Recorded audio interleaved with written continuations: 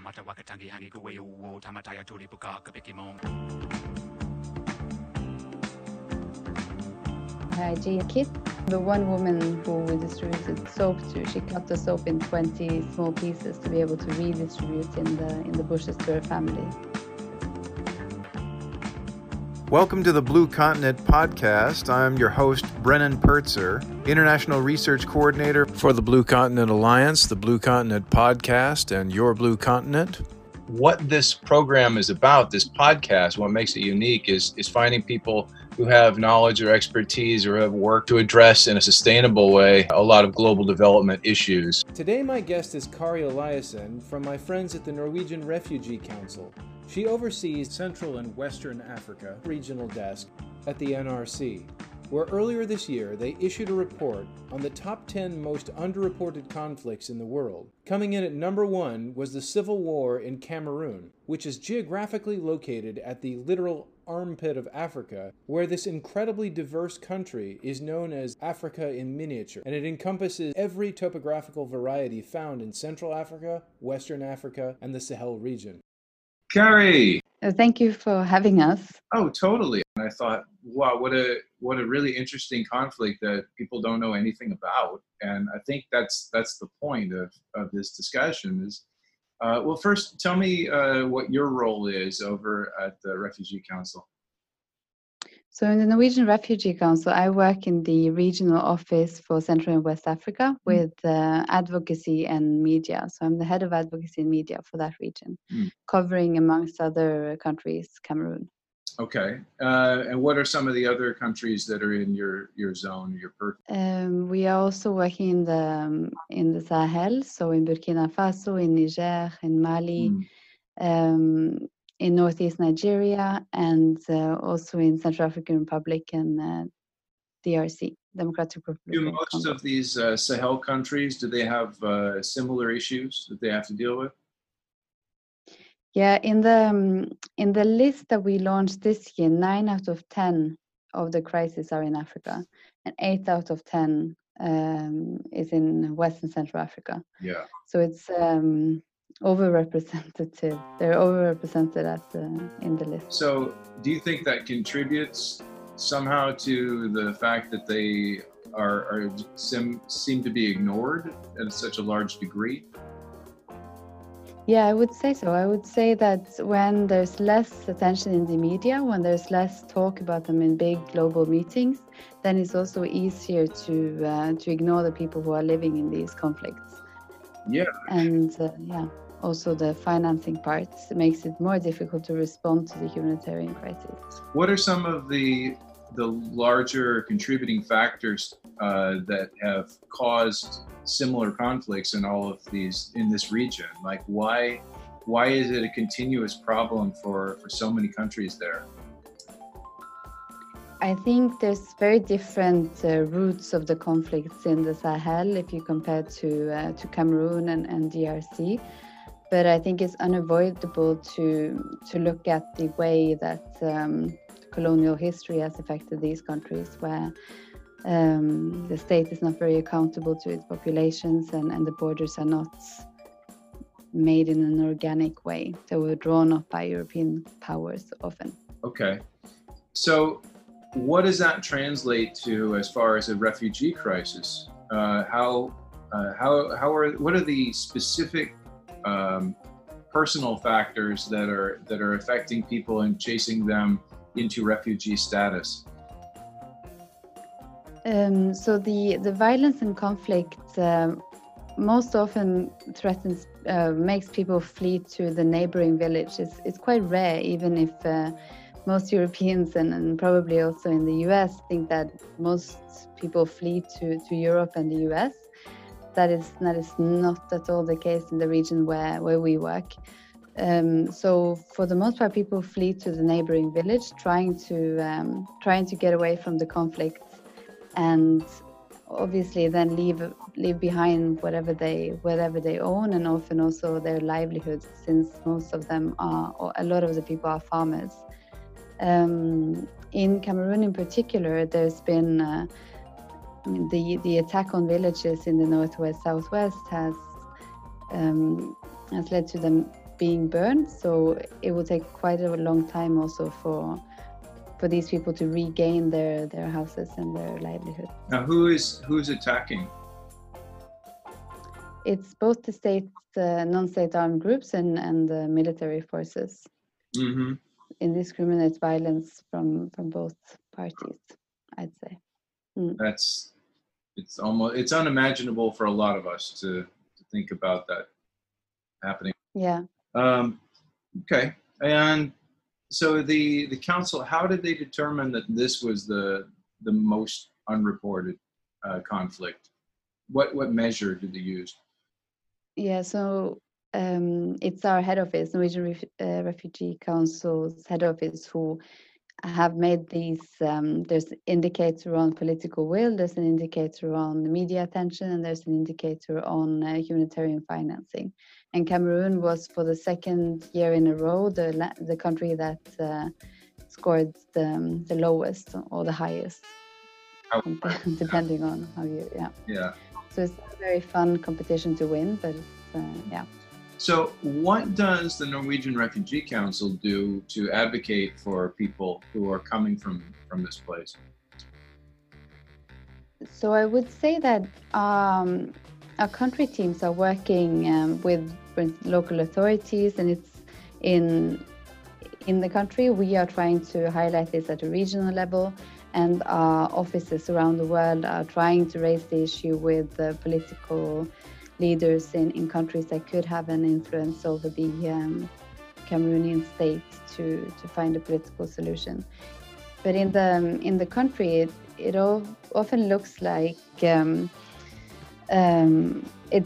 it's very at the local level that we are advocating. So we would advocate for the resolution of the conflict, but also then first and foremost to be able to access people with humanitarian assistance, and to reopen the schools for children to be allowed safe access to schools. So it's addressing all the small parts of what a conflict looks like for the people on the ground. Okay. And I suppose you work with other agencies as well? Yeah, we work with fellow international organizations and also local organizations who help us distribute aid and also carry out activities. What type of aid are they most in need of? I remember when I was there in 2019, late 2019, we met people who had fled in Boya in southwest Cameroon. When they came to the city, one of the first things that they were asking for was plastic sheeting so that they could build a shed in the bushes because the rainy season was coming.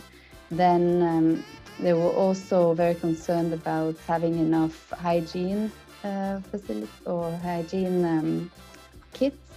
So I remember one woman who we distributed soap to, she cut the soap in 20 small pieces to be able to redistribute in the bushes to her family. And that says a little about the lack of adequate humanitarian response in that particular. That's just one example, but I think that's quite telling of the desperation of the population. Yeah, it really is. Wow, I've never heard anything like that.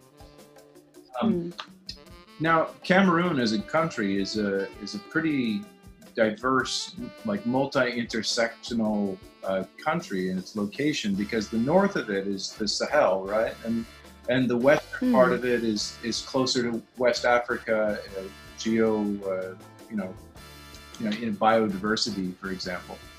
And then other parts of it are more like central and the Congo, for example, that border it. So it's at a crossroads in so many ways. And it's also called the mini Africa. It's supposed to have all the climate zones and such. Where do you see the resolution of this conflict? Do you see that? How do you feel the elements necessary? I mean, I'm asking you because I know you have a master's in peace and conflict studies, so you must have taken this apart and spent a lot of time looking and thinking about what a resolution could look like. think it's important that the resolution comes from within, and that there's an increased demand. I think that Cameroonian population are quite tired of war. 8 out of 10 regions in Cameroon is affected by conflict. Not the same conflict, but there is violence in 8 out of 10 regions in Cameroon. So we should hope that it comes from within. It's quite a tough authoritarian regime, so it's quite you have to be courageous to speak out as a Cameroonian in the country. But then obviously, sorry. No, you continue. No, obviously there's also a need for increased political pressure from both the African fellow states and internationally. It's quite appalling that such a conflict can just rage on without any, or at least not much outspokenness from global leaders that we often see ask for peace in other conflicts. So I know that because it's, as you say, considered mini Africa, or it must have tremendous natural resources there, and I suspect that, like any other African mineral or resource-rich country, there are Western interests that have large extractive, for example, operations there. I mean, I'm just wondering if there's something or pressure that people from around the world can apply on these international actors in some way to have an influence on the resolution of the conflict. Yeah, I wouldn't know the details in terms of resource looting, but as you say, we can probably assume that there is interest in that. I think what people can do is teach themselves more about neglected crises. Try to request that from your preferred media outlet and get a better coverage of what is actually happening around the world, so that we're not all absorbed in one crisis at a time. I think the world can take in more than one big conflict, and I think we should try to do that. Yeah. I want to give a shout out to the BBC Africa Today podcast, which is where I heard the interview originally. There are multiple conflicts, though, happening within Cameroon, right? How many different ones can you cite? There's the insurgency in the far north, which probably most people know as the Boko Haram. There's also effect in Cameroon. Cameroon is the second most affected country after Lake Chad Basin conflict, with a lot of attacks also within Cameroon and a lot of internal displacement, as well as Nigerian refugees who have fled from northeast Nigeria. Then in the east of the country, there's a refugee crisis that dates back to 2012, where there was a lot of Central African Republic and refugees who came into Cameroon and have lived there for quite some time. And then there's the northwest-southwest political crisis that began in 2016-17. Wow, there's so much going on there. The neglected crisis report is out, and that's a good starting point if you want to learn some more about crises that we don't hear a lot about in the worldwide media. I super appreciate you chatting with me about it and informing my audience just about this. It's just another thing to bring your attention to if you're an engaged citizen who cares about people all over the world. You should know about this and do something if you can. Yeah. Thank you so much for inviting us and for making this part of your podcast. For today's episode, I'd like to thank Kari and the Norwegian Refugee Council, and also for the music today, which came from the late great Cameroonian musician Manu Dibango, who died earlier this year from the coronavirus. The music style he helped popularize, Makossa, you might identify with Michael Jackson's Wanna Be Startin' Something from the Thriller album. If you want to learn more about Cameroon, check out Manu Dibango's music as a soft introduction.